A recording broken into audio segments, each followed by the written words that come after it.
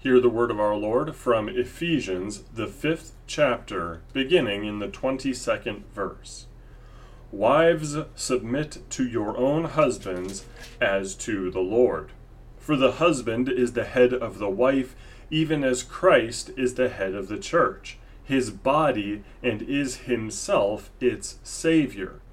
Now as the church submits to Christ, so also wives should submit in everything to their husbands.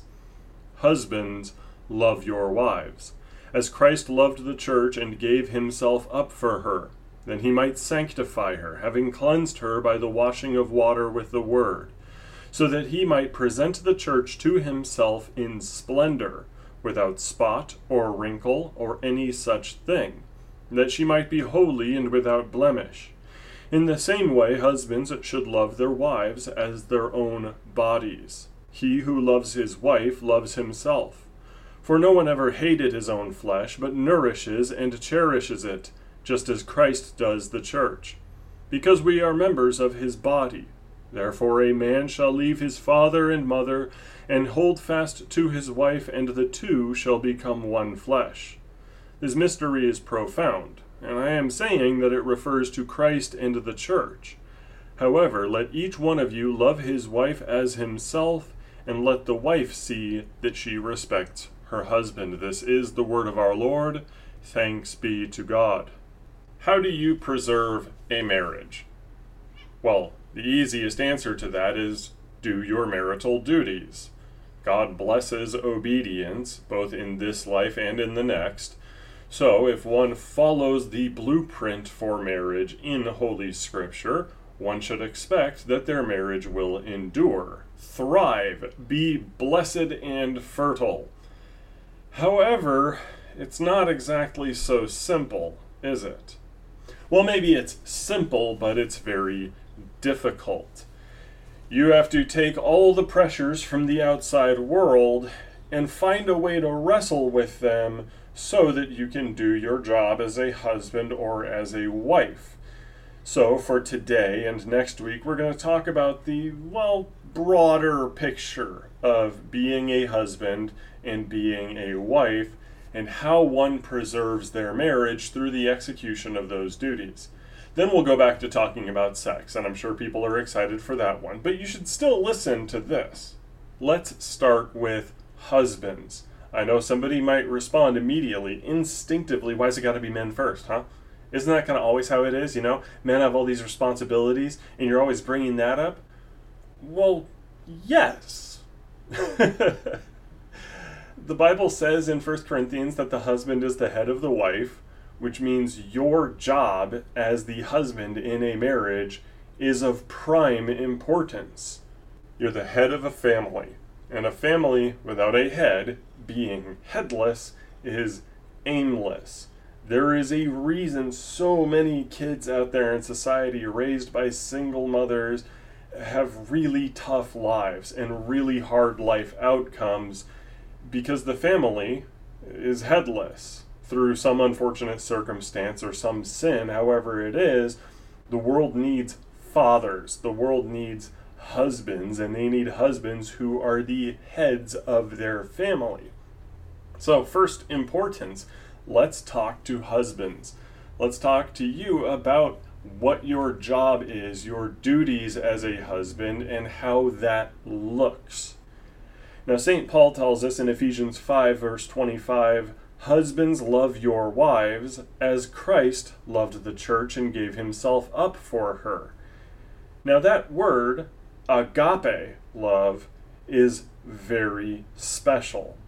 Caring for the good of the other for their own sake. Before we get into what that looks like and how, yes, agapeo is a verb, let's talk about that.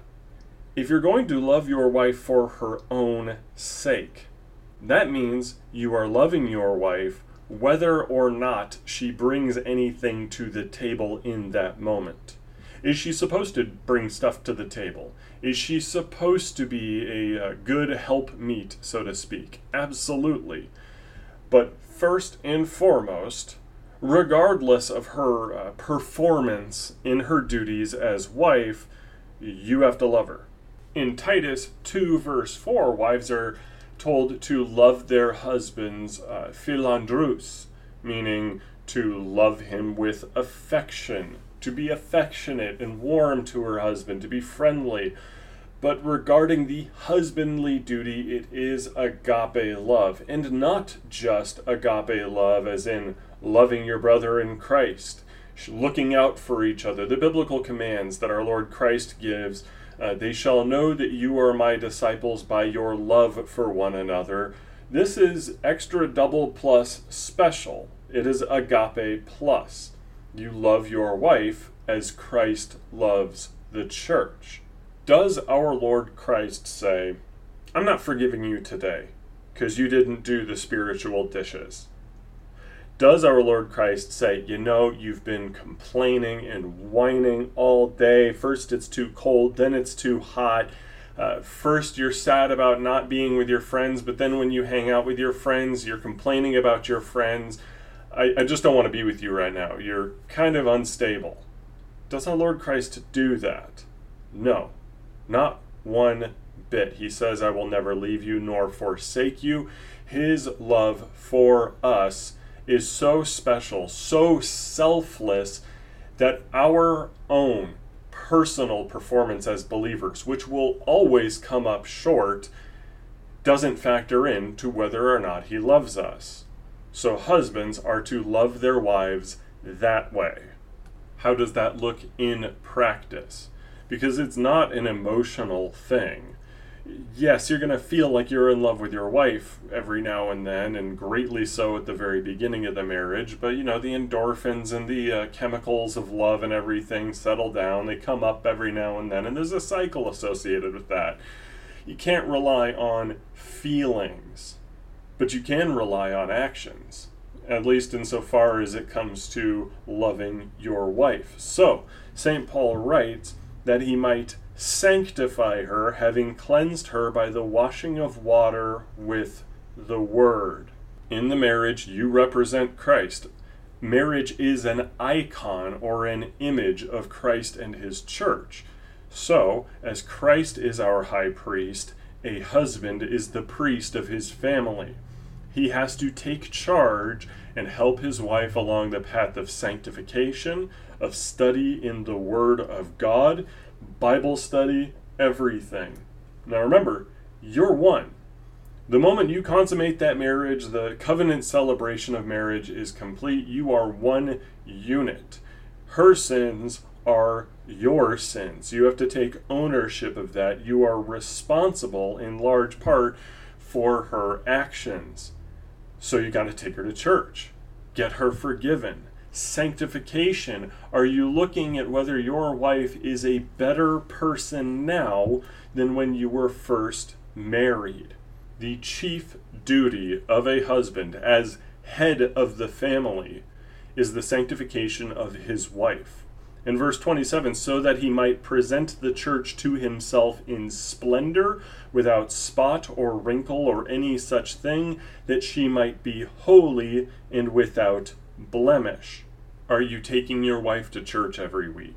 Are you taking her to Bible study? If you do not feel qualified to do X, Y, or Z thing, are you subcontracting out that aspect of your job to pastors, to resources? The Very Lutheran Project, we are here to serve you in that capacity as well. Are you finding godly women for her to be friends with if she asks for that kind of help? Awesome. Your first job is to say, is my wife saved? Is she holy? Is she sanctified? Some men may have unbelieving wives. Maybe you got married to her before you were saved, before you were baptized. That's perfectly fine. You're to love that woman, show her agape love, and do all the duties as a husband while slowly encouraging her to get to church. You don't have to be a weirdo, by the way. You don't have to go passing chick tracts underneath her pillowcase and put 40 of them there so she has to look under her pillow and go, oh, here's a cartoon that says the Pope is the devil. Okay. But It is your job to be a living Christian witness, and at times a spoken Christian witness, even to unbelieving wives. I understand that that can be scary. Oh well, it's a part of your job. Pray to our Lord for courage in how to do this day by day. But that's your first job. Us conservative Christians and reactionary Lutherans like myself would tell you that headship is the thing that makes family, it makes civilization. We need to focus on headship. But in the marriage context, what headship means is a few different things, starting with priesthood. You are the pastor of your family. And whatever you can't figure out as the leader and pastor of your family, you go to your minister or to your deacon, for us catacomb synod people, to help you out from there. But then it says in verse 28, in the same way husbands should love their wives as their own bodies. He who loves his wife loves himself. You also have to make sure that you love your wife in the common sense ways. Is she fed?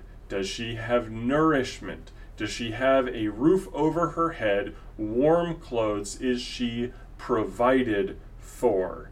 And also in terms of security, you're willing to fight to protect your own life. You need to be willing to fight to protect her life. However you do that, something to ensure her personal physical security, her well-being. Your wife's well-being is a priority for you before your own well-being. Remember that our Lord Christ put himself second in just about everything. If he wanted alone time with the Father to pray, it was after he took care of everybody else, the crowds that he fed, the apostles he taught. Everything he did had this outward focus of selflessness toward the church as it was starting to form. So too are husbands supposed to see their wives as a bigger priority than themselves. That doesn't, by the way, mean letting her rule the roost and walk all over you and always get her way. You don't have to be what they call a simp or some limp-wristed beta male, as many manosphere types would call you for holding to what Ephesians chapter 5 says. St. Paul says no one ever hated his own flesh. You're setting the direction of the family, and you are in charge for the best of everyone. That's why you have authority, is to use it for your wife's good, for your children's good, and for your own good. And if she disagrees with that, it's good to hear from her. It's good to communicate. Maybe she saw something you didn't. It's good to be humble. But the buck stops with you. Do you have to move somewhere for a job? She doesn't like it because it means leaving her family and her friends, but you know you ain't going to get something that pays the bills here in the town you're in. Tough luck for her. Of course, you have to be compassionate, but you're the one making the decision here, not her. And if you set up a pattern where she knows that you have her best interests in mind at all time, your decisions are for her before they are for you, you're looking out for the good of the entire family, she's going to trust you a lot better when it comes to that exercise of authority that you make. The command from St. Paul here is for you to love your wife, not submit to her. In fact, you could not love her as Christ loves the church if you let her have every single whim that she desires. Question for you. If your friend is addicted to heroin and they're jonesing for a fix, are you loving your friend by going out and driving them to see their dealer, spotting them that 20 so they can get that gram? Are you really loving your friend when you get him hypodermic needles from the hospital so he can shoot up? No, absolutely not. That is not loving your friend at all. That is enabling something sinful. And if a husband is the priest or pastor over his family, he is to make sure that his entire family, everything that comes into his house, everything that might influence people, is curated. You don't want to let the degenerate trash from the world's media and culture enter into your home. You want to see something first if it's questionable, but people are excited about it. Oh, the kids want to watch the Mario movie and the wife wants to watch it with them. Well, okay, let me watch it first or read some reviews about it first to make sure it's safe for families, that it doesn't have a subversive message to it.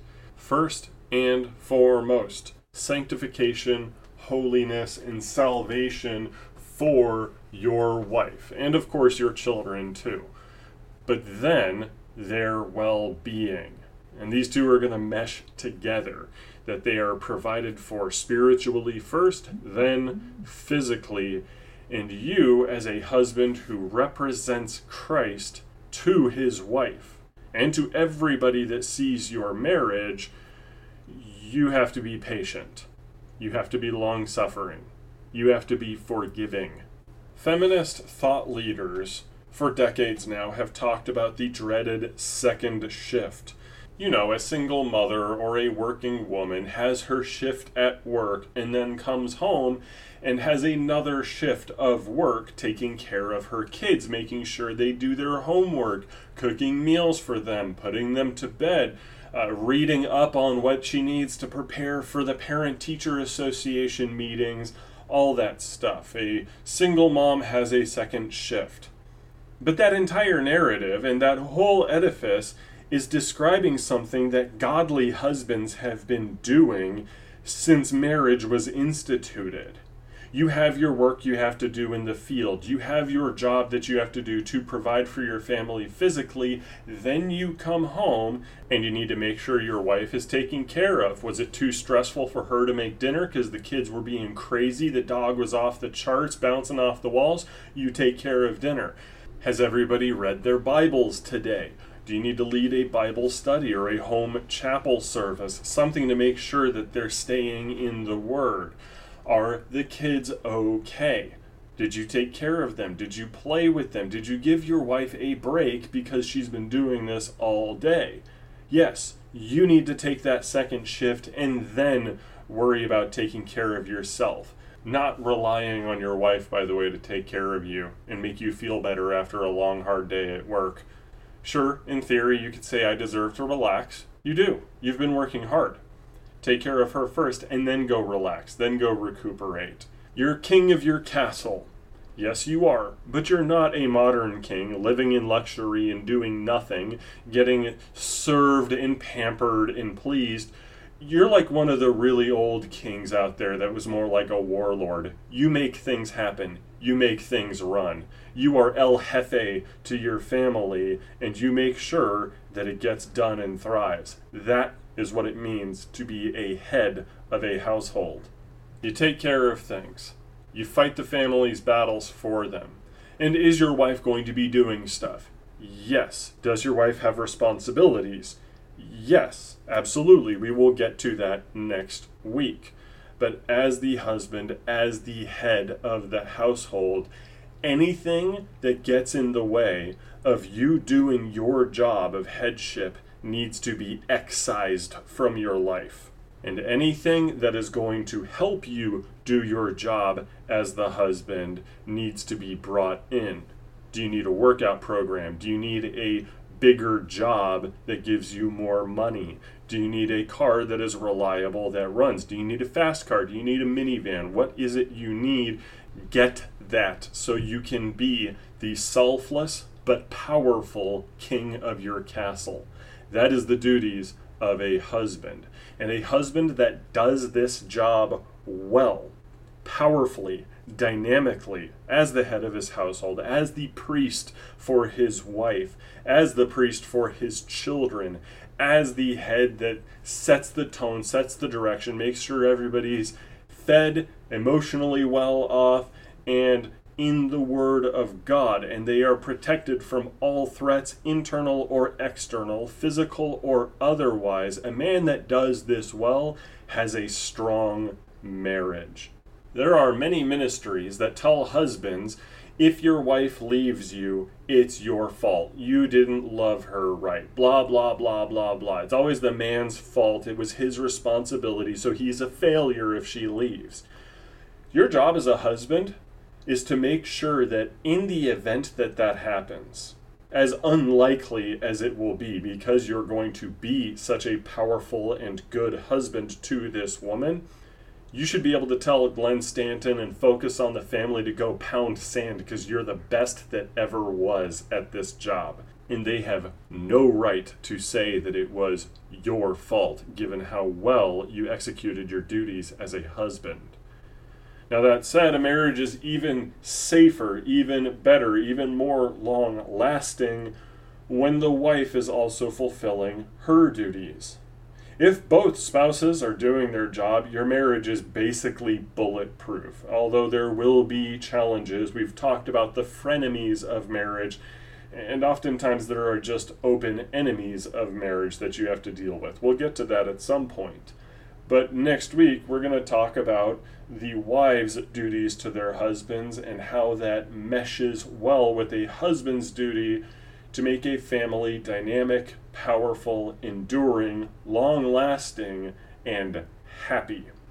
But until then, our Lord bless you and keep you. Amen and amen.